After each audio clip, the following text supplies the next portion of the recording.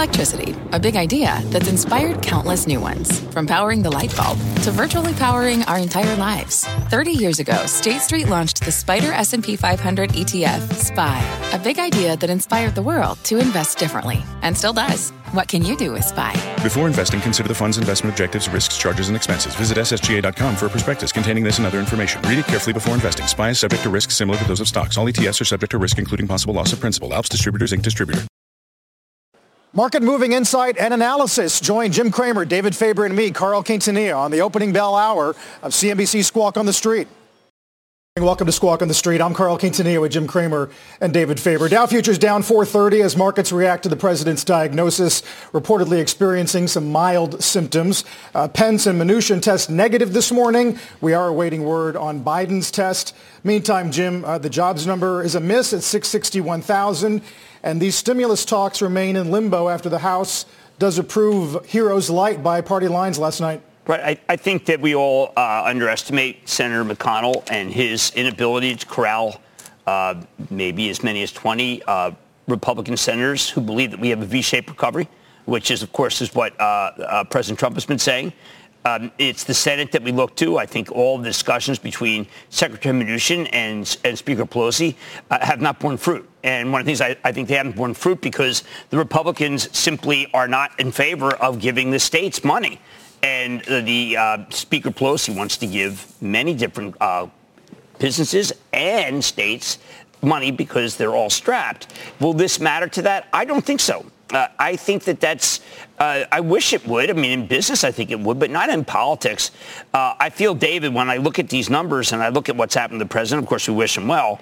I think that somehow nothing comes together in Washington that you would think. There's not a kind of a sympathetic, let's get together, let's stop the war of words. It just doesn't happen like that anymore. No, there seems to be so little common ground in so many different areas of our country in terms of meeting some of the key challenges that we face, whether it be right in front of us in terms of more aid or whether it be longer-term challenges as well, Jim. And regardless of the outcome of this election, I think there are many people who believe it's going to be very difficult for us to step up and meet those challenges unless we do find some common ground. And to your point, this is a perfect example, the inability to come to some sort of agreement here that would provide some level of assistance, not just to small businesses, as you pointed out so many times, but to states and municipalities that are suffering greatly as a result of the pandemic.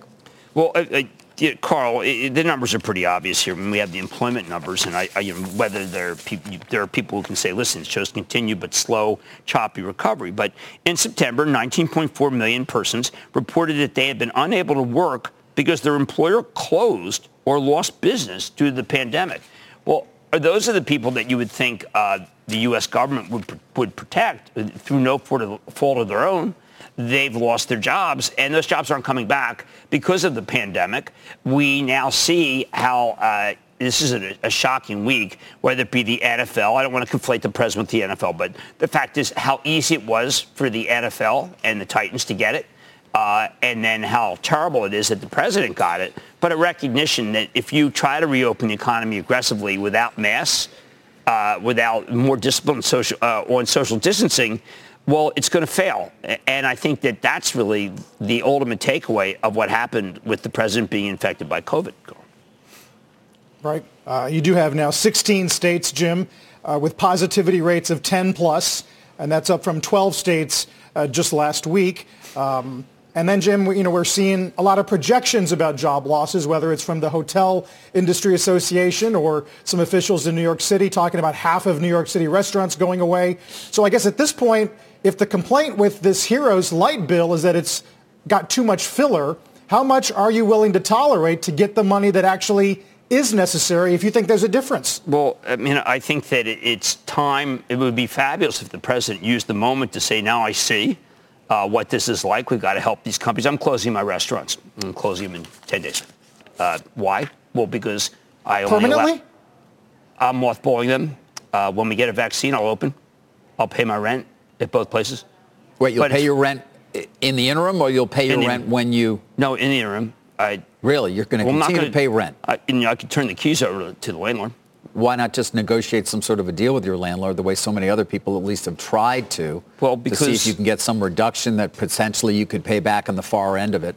Because my landlord might watch the show and you just lost all my leverage. Really? No, you did. You're the one who said you're going to pay. Well, I was... Never mind. I don't mean to bargain with my landlord on Squawk on the Street. But I thank you, David. But look, the economics, we were hoping for 50%. At 50%, you could possibly make it. But the combination of the airflow issues and the fact that we don't have a vaccine, we just have therapeutics. Look, we were the last ones that tried it. There's still a couple that are able to that have lots of outdoor space. But we are so not alone. I think about 50% of people are in our same situation, Carl.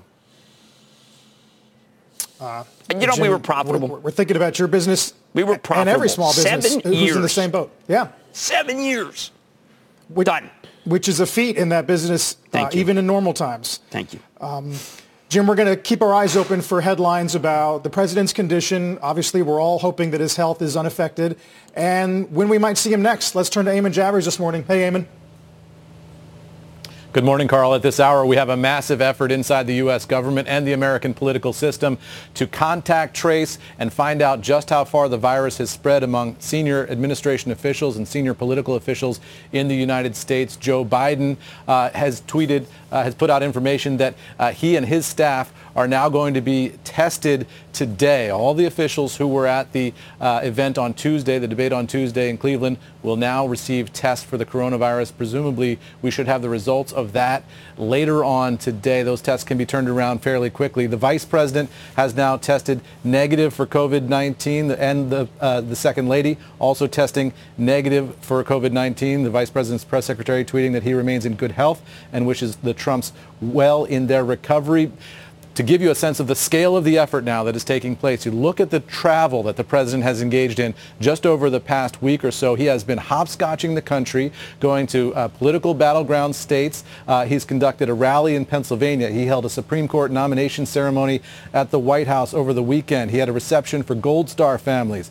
He had a photo op in Washington and a presser on COVID testing. On Tuesday, he was in Ohio for that presidential debate. He had a fundraiser in Minnesota and a rally in Minnesota, at which quite a number of people did not wear masks. That was on Wednesday. Yesterday, he was in New Jersey for a roundtable and a fundraiser with supporters there. So a lot of people have now come in contact with the president. He's been traveling on Air Force One. All of that backing and forthing is going to have to be traced now to figure out how far this virus has gotten inside the U.S. government. And you look at just Hope Hicks, just take one official. We learned that she, a close presidential campaign aide, tested positive last night, according to a report that first broke yesterday evening. Look at the officials that she alone has been in contact with. It's just about every senior administration official. More than 20 folks have been seen in contact with Hope Hicks over the past little while, just in terms of her travel, often photographed without a mask. And then here's the tweet from Joe Biden saying, Jill and I send our thoughts to President Trump and First Lady Melania Trump for a swift recovery. We will continue to pray for the health and safety of the president and his family. So a massive, massive effort now, guys, to figure out exactly how far this has gotten, how many senior officials have contracted the coronavirus, and whether anyone in the Biden camp has contracted it as well, because, of course, they were on stage and in the venue on Tuesday in Ohio. Guys, back over to you. Eamon, as you're talking, a lot of headlines still crossing. One is from a aide to the head of the judiciary, Lindsey Graham, that hearings on Judge Barrett will continue. And then McConnell here saying that a remote presidential debate remains an option. Of course, we've got a VP debate in 5 days. Yeah, look, I mean, that VP debate is going to be fascinating. That's scheduled for Wednesday. So far, we have not heard from Kamala Harris yet as to her status. Presumably, she has not been exposed to this with anywhere near the degree that the vice president might have been in proximity to it. But we'll wait for her statement as well.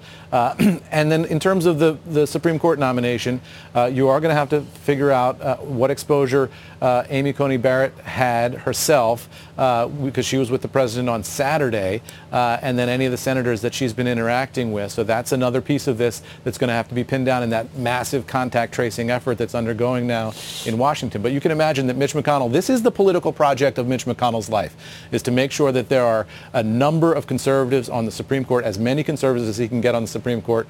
This is not going to stop that process from happening, I don't think. I can't see a world in which it's possible to get her voted in that McConnell doesn't take the opportunity to do that. The question is whether or not she herself would become sick, and we just don't know the answer to that, or any of the senators who are responsible for shepherding it. That could be a difficulty for executing this before the election. And then in terms of the debate, it's going to depend on the health of the candidates, right? I mean, a virtual debate, as we've seen now, this report from the New York Times suggesting that the president is experiencing COVID symptoms, things like fatigue. You just don't want to go into a debate if you're not 100%. They're difficult under any circumstances, particularly a virtual one where things get awkward, and then particularly if you're having health issues. So we'll have to wait and see on that one. Eamon, there is a big dispute in the Senate about how strong the economy is. There are a lot of people in the Senate, Republicans, who believe we have a V-shaped recovery. It's going pretty well. I don't know if these numbers this morning will influence them, but how do you convince someone who agrees with the president that there's a V-shaped recovery that there's actually an L-shaped recovery and there are people who need help? Well, look, the president is the person who can do that with Senate Republicans, right? I mean, the president has every political incentive, and it's been a head-scratcher through this entire process why the president is not out there twisting arms of reluctant Republican senators to go along with the stimulus before the reelect. Every political incentive is there for the president to get. The president is adamant that the economy is very strong. Why would you twist an arm? What, to just say, listen, it's not really strong? Tell people in one place that it's not strong and then go public and say it is strong? The politics of getting cash into voters' hands before an election are pretty clear, Jim. So that would work to the president's advantage. Even if he said it's strong, but we need to just make sure, let's make sure we pass this. That's an argument that Senate Republicans would listen to from him. They have been convinced of a lot of things by this president that they didn't necessarily agree with before he was elected. They could certainly be convinced of that. He hasn't taken that leadership because he hasn't seen it, for whatever reason, as crucial to his own reelection, as crucial for the country and the economic recovery. The president has simply decided not to push for that, and that's part of the reason why we're here. The other reason, of course, is that Nancy Pelosi is holding out for a better deal. She feels that the numbers that are offered by the Republicans are simply not high enough and not recognizing the scale of the catastrophe. And that's why we have this gulf between the two parties.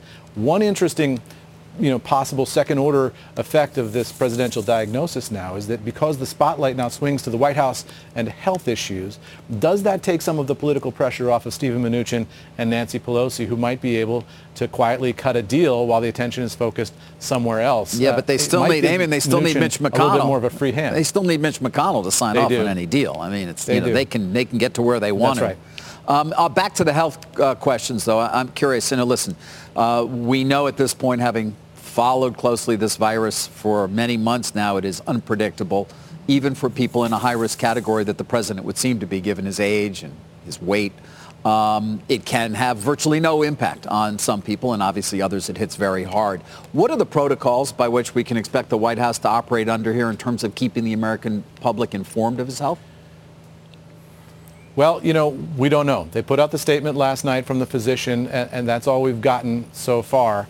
There is no official plan for informing the public of the president's health status. The White House will do that as it sees fit and as it responds to public pressure to know more about what the president is experiencing here. So at this point, we don't know. I talked to a former senior administration official overnight about what was the COVID plan inside the White House if the president was diagnosed. They war game and strategize all this stuff in advance. And what this official told me was that the plan was simply to have the president hole up in the residence in the White House, the living quarters, minimize all staff contact to him. So just the bare minimum of staff having contact with him, and then, of course, the medical officials who would monitor his situation very closely, and then sort of ride it out as if it was similar to the flu. That was the plan going into this. Now, all plans change, when events change, so we'll see if that holds, if the president travels or if the president stays inside the residence. But they were planning on just limiting staff contact, having him ride it out in the residence and monitor with the medical team who would reach out to outside experts for any additional support that they might need in terms of the most advanced cutting-edge thinking on the virus. Eamon, thank you. Obviously, our eyes are peeled for further developments and information about the condition of the president and the staff at the White House and the vice president as well, Eamon Javers. Jim, what does it do to the conversation we would have had this morning about how the market has been able to at least start to climb above the 50-day and sort of reestablish itself on some technical levels? Well, what I call this is the V stock market versus the L economy. And the V stock market includes most of the large tech companies, many which are down right now, but I think could rally. The semiconductors, lots of positive chatter about those. These are ones that are involving secular change, particularly 5G. We remain steadfast with the idea that people stay at home to work, anything that works like that, other than the recession stocks, because the stock market's kind of ruled out of recession. If you look at the way that a General Mills has started to act, look at the way Campbell started to act, look at the way Constellation Brands worked yesterday, and look at the way ConAgra did. So I think I don't want to ever say that it's business as usual, because then I'll be viewed as being a callous individual.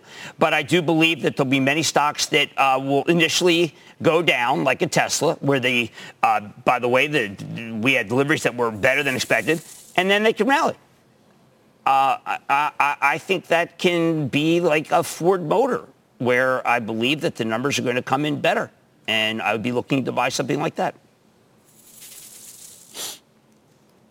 We didn't talk about the jobs number really at all, did we, Jim? Well, the jobs number is what Powell's not going to do anything. Yeah.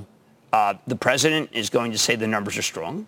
The Secretary of Minutia will say the unemployment rate falls below 8%. We did not add quite as many as had been anticipated in terms of jobs. And then I'm looking at something from our friend Peter Bookvar here in terms of what he's calling a negative, the continued rise in permanent job losers. He does point out the stat can read badly, but you obviously hope with the dynamic economy that changes. But we're at 3.75 million permanent job losers, highest since May of 2013. Well, that's the L economy. I mean, look. That's what you've been talking about every day. This is a Walmart economy, okay? Right. I mean, Walmart can withstand this. Walmart's busy putting a lot of companies out of business. It's not alone. Target's doing the same thing. Look, I had Bed Bath & Beyond on last night. I couldn't believe they're going to be able to survive because they've got new management.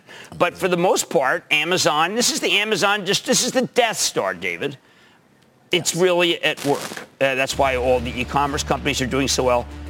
Look, it is not a good time unless you have a gigantic balance sheet or you're somebody like Eric Repair, who is so good, this is Liv Bernadette, that you can stay open with a quarter of your tables. Unless you want to be in Florida, David. Do you want to go there right now where it's 100% open? Do you want to be as foolhardy as a whole great state? I'm happy here, near you. I want to be near you. Wherever you are, Jim, I'm close by, but not any closer than 30 feet. That's exactly right. Not indoors. Guys, we'll take a break here. Futures are obviously weak. A lot of news still headed our way, although gains for the week may be intact, even with these losses. We're back in a moment. Let's get straight to the point. You want to grow your portfolio to fight rising costs of inflation or pay off your debt, or anything standing in the way of you and financial freedom, right? Yahoo Finance, our sponsor today, can help.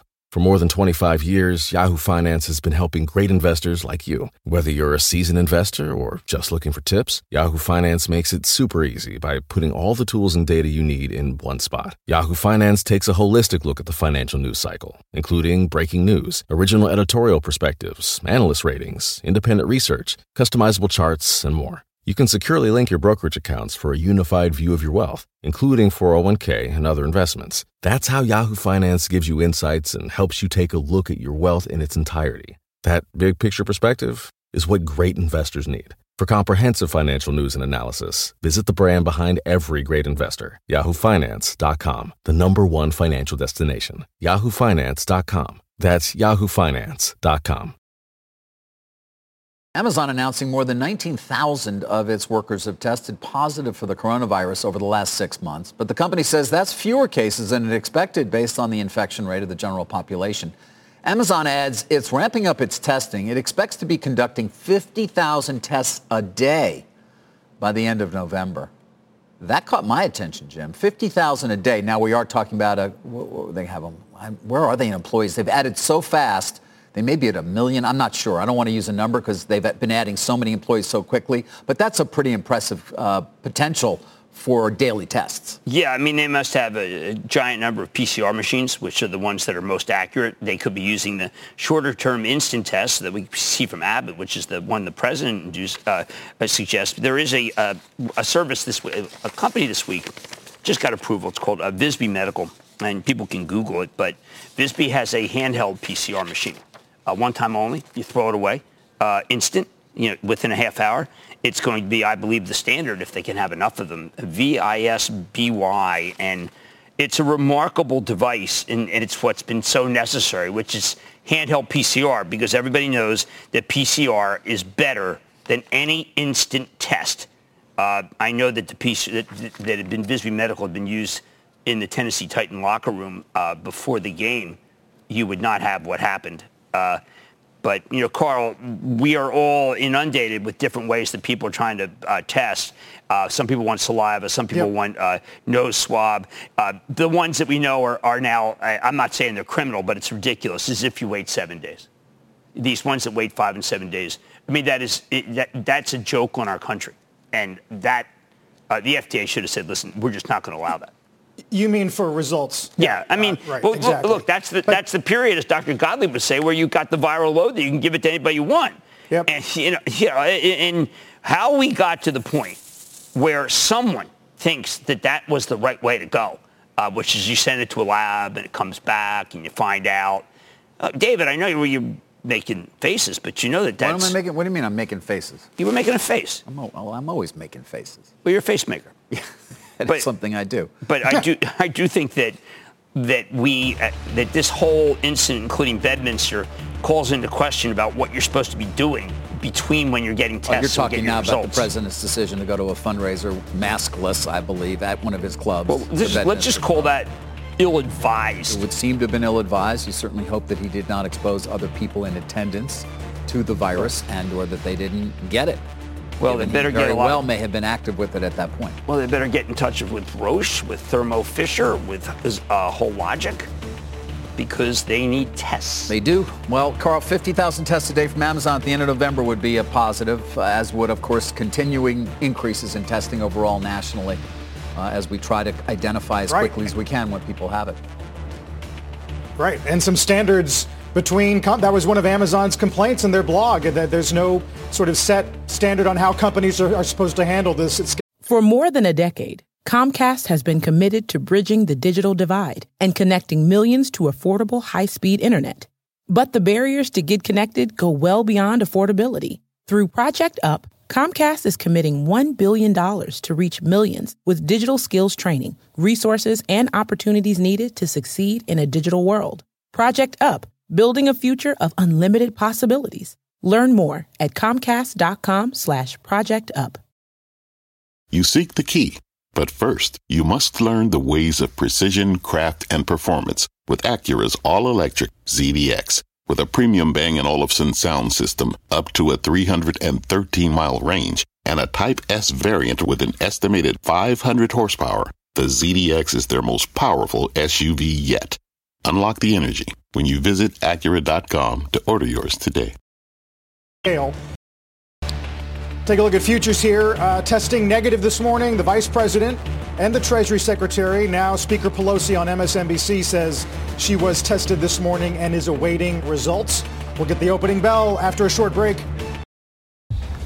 Welcome back. Busy morning, of course. Jobs number, a lot of other news, but that doesn't stop us from getting to a mad dash. Twilio. Yeah, key to this market, David. Twilio pre-announced an unbelievably great number yesterday at an analyst meeting, far better than expected. This is how you do next-gen customer engagement. It allows you to be able to change your menu, do whatever you want online, or also answer Lyft. When you send a message on to pick up a Lyft, that is routed through Twilio. It's an amazing company. I mean, really incredible company. Jeff Lawson owns it. He's the CEO. And, David, if this stock stays up, then tech is going to turn around because Twilio is viewed as an important bellwether. We've had Lawson on a number of times, and I know you have as well. Yes, I'm very fond of Jeff. Now, he did have there was a hiccup there because they lost a couple of customers. I remember that, right?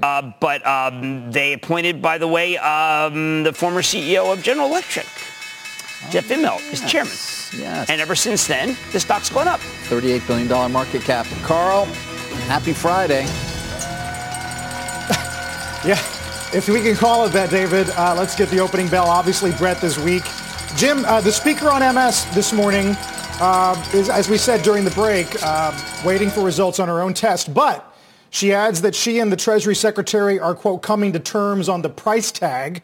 They still have to deal with language in the bill, which has not been an insignificant hurdle so far. Well, look, anything that can make it so that that permanent number is down. I mean, look, Secretary Mnuchin said over and over and over again, we got to have business interruption insurance. Those people have to be helped. It was no fault of their own. Speaker Pelosi completely agrees. It is, as David, you know, the states as the sticking point. Strapped states have not so far been on the president's radar screen as something that you should necessarily bail out. No, but he seems to think that it's only blue states, those states that conceivably would not support him, and therefore he doesn't seem supportive of helping them. But that's far from clear. There are plenty of other states, in fact, that we would call the red states that are also suffering. Right. And there are plenty of cutbacks planned across the board, whether it be in things like sanitation, firefighting, police, you name it, from states that are facing significant budget deficits as a result of tax revenues not coming in anywhere near where they expected because of the pandemic and the business shutdowns that have been associated with it. Well, I think if you felt that the pandemic was going to come to an end or go away, and then you see numbers that you have decided are strong, and then you have substantial numbers of Republican senators who side with the president, then I think it's harder to get a deal done because you don't know how many people Secretary Mnuchin can deliver. I mean, Carl, there's a lot of Republicans who think that the economy is great, will not think that this number is bad. They'll think that this number's a slow, getting better economy. Maybe they'll look at housing, whatever. The only glaring one is airlines. And I think it's very hard to say, you know what, the economy is terrible. Boy, are these numbers great? You can't. It's either oxymoronic or you could call it antithetical. So I think it's the Republican senators and secretary. If we had majority, let me say if we had McConnell in right now, okay, Senator McConnell in, and he said, you know what, we need this, it would be done in 10 minutes. 10 minutes. That'd be it. That's true. It's Mitch McConnell. Although he has, to your point, Jim, he has clearly not said that. By the way, as we're talking, the Times now reports that the chair of the RNC, Ronna McDaniel, has tested positive. On the flip side, we're getting word, guys, from the White House that Ivanka Trump and Jared Kushner were tested again today, and both are negative. So this is going to be basically just a table now that we're going to start to fill in terms of White House staff. Right. I mean, look, all this depends. We got to find out what tests they're taking. I mean, one of the things that we learned from the Tennessee Titan experience in the NFL is that there's 5 days that there's definitely a period where you were tested Saturday and you were fine. The Titans, okay? Then they didn't test Sunday. They tested Monday. A bunch of them were found to have the viral load. Tested Tuesday again. Tested Wednesday. Each time someone new came up with it. Right. So the idea that anyone is all clear is as stupid as what the NFL said. There is no all clear, okay? At least until you go to 5-6 days, you got to keep testing every day. I mean, the NFL was under the impression instantly, although BioReference Labs didn't say this, that you know what? Everybody who's tested positive is done. But no. You have to test every day. And the idea that anyone thinks they're all clear right now who is at Bedminster, you're fooling yourself. As someone who's been in quarantine, you got to test every day. And I think people are being very unrealistic that they're all clear. The Titans weren't all clear. And the NFL is the most powerful corporation in America. And they could not make it so that they were all clear in day 1 or 2. It's foolhardy. Jim, but the market reaction, I'm just curious. I mean, what obviously adds uncertainty to a lot of different things. Does it make sense to you? Is that simply all No, it is? you buy. You buy. Well, I mean, how many of these companies are really dependent upon the look, you can't buy the banks. They need the that's a direct reference. Right. But, let's say you get no stimulus, okay? Well, can I tell you that Costco could go to 400 with no stimulus? It's at 352. Home Depot, 275, go 300. Because who are the companies that are permanently closing? Which ones? What kind of balance sheet does a small hardware store have? Right. I can tell you it's a balance sheet that lets you have a month without receipts. 2 months? No. But Lowe's, they're killing it. Right. You've made that point. So in your mind, the sell-off, which seems to be related in part to obviously the president having the virus, and I guess the idea that, well, I don't even know what it means for the stimulus. Well, you think Does Tesla? It enhance it or not enhance it? We've come back to McConnell being the key person. He doesn't have it. Well, so. Speaker Pelosi's saying nicer things. But, they've been saying some nice things all along. They've been talking and talking and talking. Or fiddling, depending upon if you want to go with that analogy. But here's Twilio, it's up 18. Tesla had better deliveries than expected. You really think the Teslanians or Teslites or what, I don't know what you call them, do you think they're really going to let that stock be down 20? They're looking at this thing as one of the great buying opportunities because that has nothing to do with the president or stimulus. So I think, Carl, what happens to this market is cooler heads prevail and say we got to buy tech. Why? Well, because tech has secular reasons that are only increased by the president because now people can tell Jamie Dimon, hey, you think I'm going back to work? If the president caught it, the Titans caught it? No, I'm staying at home. Yep. Get me buy me another Zoom so I can do 2 Zooms. No, that's the question. How does this change the consumer mindset? How does this change the mindset of governors who have supported relaxing these lockdown restrictions? And Jim, how does it change the dynamic on stimulus talks? Pelosi now saying that the diagnosis of the president does change the dynamic in those negotiations. Love to hear that. She believes they will find a path. That's very positive. She says we will get something done. Yep. That's very positive. I'd love to hear it from Secretary Mnuchin. Really love to hear from the president via Zoom. Love to hear from Mitch McConnell. But that is, look, if you want to parse that, the speaker has moved. That's a more positive view. And I think that would be welcome for all the people who are never going to get their job back. In the meantime, buy ServiceNow, buy Zoom video, buy some Splunk. Yeah. By Tesla. Something else that's getting bought a little bit are some of these asset managers. Guys, you may have seen it. It's confirmed, obviously, by SEC filings. Trian been pretty busy, the activist fund that we follow closely. Nelson Peltz at Garden. Most recently showing up in shares of our parent company, Comcast. We talked about that last week. The latest story is they own significant stakes in 2 asset managers. They're not particularly large, but the idea is, hey, maybe we can bring about some consolidation here. Invesco and Janus Henderson are the 2 names, and both are up. The Janus, you can see, is up a lot more percentage-wise right now. Fee pressure, right? I mean, Jim, we talk about it all the time. The rise of ETFs, the rise of indexing, the lack thereof for these active managers to actually extract fees. That's the story. And so you got to look for all sorts of efficiencies, and that would seem to be the argument here. No word, by the way, from Trian itself, other than in the D's. Right. That I have that anybody can look at. I've called them. Haven't really heard anything. Well, David, do you think that they're being careful with 9.9 in the sense that if you go over 10% for some financial institutions, yes, the financial institutions can complain to the government? Yeah, no, I think so. And also, again, dollar-wise, I mean, not insignificant, but what are we talking about here? I mean, for Invesco, about $400 million, and for Janus Henderson, similar, right around the same, $387 million. So that's sort of what they're doing. By the way, I do have a statement from Janus Henderson.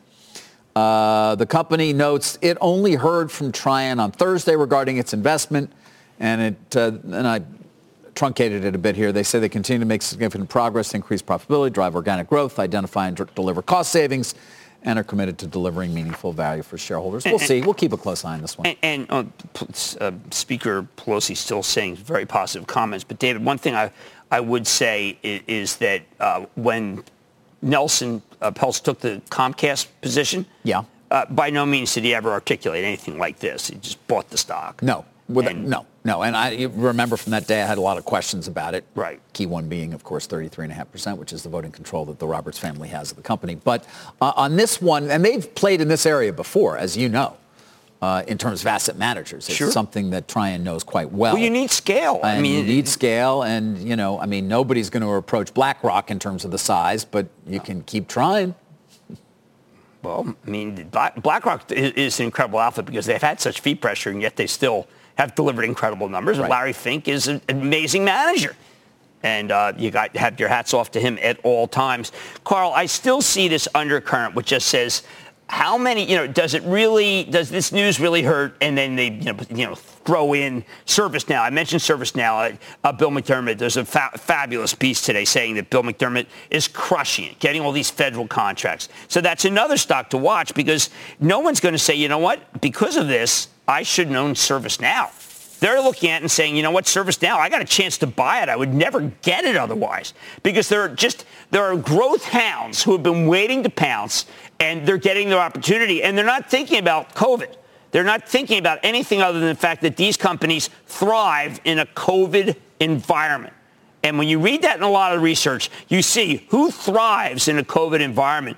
And people just, when they see something like this news, they say, wow, let's go buy those. They're not looking at the employment number. They're not looking at the PCR test of the president. They're just saying, ooh, geez, no, you're right, Jim. Chance to buy. You're right. Peloton record high here at 107.30. A lot of the gainers here, the Cloroxes of the world, reminds me of your interview with ConAgra, which is one of the S&P leaders today. And the CEO did tell you that, eating at home is a trend that is going to continue even with household budgets stretched. There was a kind of otherworldly nature. That was a great quarter. And Sean Connolly came on the show and showed you charts of office space, showed you charts that include Peloton, that included Netflix. And he just said, listen, if you want to know what our business is doing, these are the things. You got to gauge Peloton. As long as Peloton sales are going up, we're going to continue to do well. They do both lunch and they do dinner. And the stock was down. And plus they raised the dividend back to above where it was before they cut it. And both Sean and I off camera were marveling about how the market sometimes just gets it wrong. And ConAgra had a really great quarter, far better than expected. And the market is catching up to that. One that also that people should watch is Constellation Brands. I mean, that stock was down 4%. They had a monster good quarter. 50% of the bars were closed. And they did unbelievably well. Why? Because in-home drinking, David, I don't know, this may be, I know we said the other day you're a teetotaler. You did. No, you said when it came to consumer. Don't knock on my hobbies now. But in-home drinking, David, that's what I'm talking about. Spiked to a level that you really, that's off the charts when it comes to beer. No. And that's Modelo number 3. Yeah. And the consumption of liquor in this country is as high as it's been. It's been a very stressful time, and that's how some people choose to deal with it. Carl, I don't know about you. I only have a small handful of drinks. What, during breakfast? Small handful. Usually both hands. I used to brush my teeth with a bottle of Jack when I was a young reporter covering homicide. Well, you were young. I got off my shift at 7 a.m., okay? All right. Who else wouldn't brush your teeth with a bottle of Jack when you're done working at 7 a.m.? It's like, cue hey, the guys, music as we're here. talking, Go ahead, CBS and NBC and Reuters saying that Vice President candidate Harris has tested negative. We're going to watch that. And as for the speaker, she did sort of address this general story today and the risk of rising infection in Washington on MSNBC. Take a listen. It's very sad, but it also is something that going into crowds, unmasked and all the rest, was sort of a brazen invitation for something like this to happen. Sad that it did, but nonetheless hopeful that it will be a transition to a saner approach to what this virus is all about. Jim, sort of echoing what you said before the top of the show. I've been working on this mask initiative with XPRIZE, xprize.org/mask. It's a project to try to get 15 to 24-year-olds to design masks. The hundreds of teams have gotten together to build masks, young people, because they are convinced that it's the only real way that we have to stop this. But there's been one person who's ridiculed people who wear masks. It's the President of the United States, and he's been a principal obstacle. I don't mind saying that because, well, when I spent all this money to try to get this mask done, it's done as a charity public service, over and over again with all the people I deal with. The issue has been the president, because the president has sowed so much belief that they don't help, that you just constantly run into that, even though there's just irrefutable proof everywhere, especially aerosol, which is the problem in restaurants. That is the problem in hotels. Inside, aerosol. Which is like tobacco smoke. If you smell it, you're going to get it. It's like that. Right. Guys, in the meantime, back to 3350 as we have cut the S&P's initial losses in half. Let's get to Bob Pisani this morning. Hey, Bob. Quite an interesting move at the open, and I think this is largely because Ms. Pelosi has been making comments that are positive for the stimulus. I just want to show you, and we opened at 33.23, Carl. You're absolutely right. This is quite a move up just in a few minutes. I just want to show you overnight on the futures. See how fast things react? Just before 12:50 a.m. Eastern time is when we got the news, and we dropped 50 points in 10 minutes, and in very quick stair-step declines, about 10 points each, just down, down, down. This suggests Art Cashin's comment that there are sell stops just below the market that are very, very tight, and they'll sell. They hit one level, they'll sell, and then they find a level down about 50 points below that.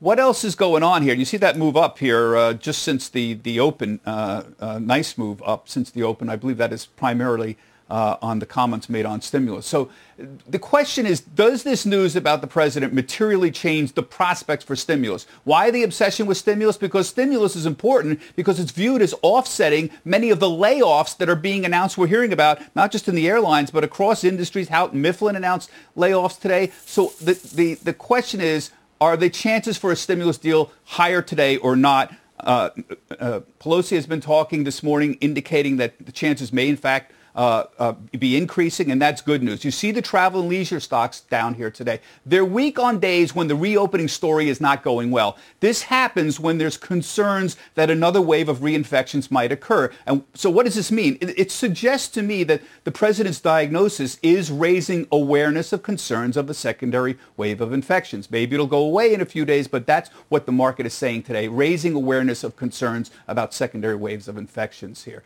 As for sectors, tough on energy. What day is not tough on energy, but we're 5% down on oil, so that's leading to the downside. Tech's also weak. Banks are weak. And you see more defensive sectors like healthcare and consumer staples, while they're down, there is a relative outperformance. Mega cap down, but they're well off of it. Apple opened down 3%. It's now down a little less than that, 2.25%, as you see right there. And all of these stocks opened down between 1% and 2% and are off of their lows. That's the main story. So where are we right now? The president's illness is now creating even more uncertainty for a market that's got a lot of it already. So in terms of the elections, I would say we have new uncertainty. Not uncertainty yesterday. We were talking about the outcome uncertainty. Now we have uncertainty even on the campaign and on the debates, if you put up that full screen. As for the stimulus, well, you see this morning, stimulus progress or hopes of it is moving the markets. That's the primary mover right now for the markets. As for the reopening story, we have layoffs, which is not good news, but we have it against some good economic data earlier in the week and mixed data later in the week on the economic front. So not clear there on the reopening story. Treatment and vaccine, I would say progress for sure. There are people who have hopes for some phase 3 trial results maybe in the next few weeks. Where are we? How do you make sense of all this? We're going to turn to Art Cashin, our old buddy at UBS. He'll be on the phone with us 11 a.m. Eastern time to sort it out and what it all means for the markets. Carl, back to you. All right. Thank you very much, Bob. We'll talk to you then. It's one of those odd mornings where the jobs number is kind of taking a back seat. Let's get to Rick Santelli. Yes, Carl, a backseat in a different sort of way. Let's look at a 24-hour chart of 10s. There is little doubt in my mind that this report, if the president and first lady hadn't contracted COVID, and I get all the talk with masks, but if masks were the entire issue, I thought he would have caught it before 6.5 months. That's just me. You see that at 1 in the morning when the news came out, that was where rates broke down, okay? And the flight to safety, pushing prices up, pushing those rates down, probably would have occurred on the number, but it occurred early. And it's kind of proof of that you can see how we've kicked up now that the stock market opened up much better than many had thought. And of course, Art Cashin is right. Sell stops, protection below the market. You know, what's below the market? Sell stops to get out and bids to buy in. But It all happened at night. The night sessions are thin, so one should expect that this market would have done that. Look at it, 1 week of 10s, and here it comes back. It really hasn't gone anywhere big on the week. The disappointment is that it fell from higher yields because higher yields are better. They give you a better view of the economy as a whole. Now, dollar-yen is also a flight to safety trade, and you can see on a 24-hour chart of the dollar-yen that at 1 a.m. Eastern, the dollar took a drop. In terms of our relationship with Boons had a nice yield drop also at 1 Eastern time. But what's fascinating here is it is now the widest, the biggest distance between our yields and their yields basically since May. But that's the good news. The not so good news, make it year to date. And at the beginning of the year, we're at 210 basis points of separation. Carl, Jim, David, back to you. And we still have University of Michigan yet to come. We'll see you at the top of the hour, Rick. Thanks. We'll take a break here. All sectors red except for materials, which is eking out a gain. And like a magnet, the S&P's drawn once again to the 50-day at 33.62 or so. Is about 10 points away. Let's get to our Meg Terrell this morning, who can talk about some of the treatments that might be possible for the president and the first lady. Along with Meg, some of the remarkable news we got on the vaccine front this week. That's right, Carl. There aren't a lot of options for the coronavirus, but everybody says that the options are a lot better, of course, now than they were 6 months ago. So let's look at what the NIH treatment guidelines for the coronavirus say. Essentially, remdesivir, of course, Gilead's drug, has emergency use authorization due to limited supply and the way they tested the drug. Right now, it is recommended just for hospitalized patients. But of course, Dr. Gottlieb, other experts telling us this drug could make sense early in the course of disease. That could potentially be used for the president and the first lady. Steroids like dexamethasone, of course, proven very useful, but only in the later courses of disease. And NIH says that's only recommended for people who require oxygen, so much more severe and critical. Of course, NIH recommends against hydroxychloroquine and chloroquine for mild or moderate patients, except in the use of clinical trials. Guys, the president, of course, because of his age and because his BMI is just slightly over 30, is at higher risk from potential, severe disease here. There are also, of course, antibody drugs that are in trials from Regeneron and Eli Lilly, as well as antiviral medicines from Merck and Pfizer, those especially early. And the antibody drugs, we did see some positive results on just this week and earlier from Eli Lilly, but those still experimental as well. And now, we mentioned those risk factors. We also have to tell you about the testing that's being used at the White House.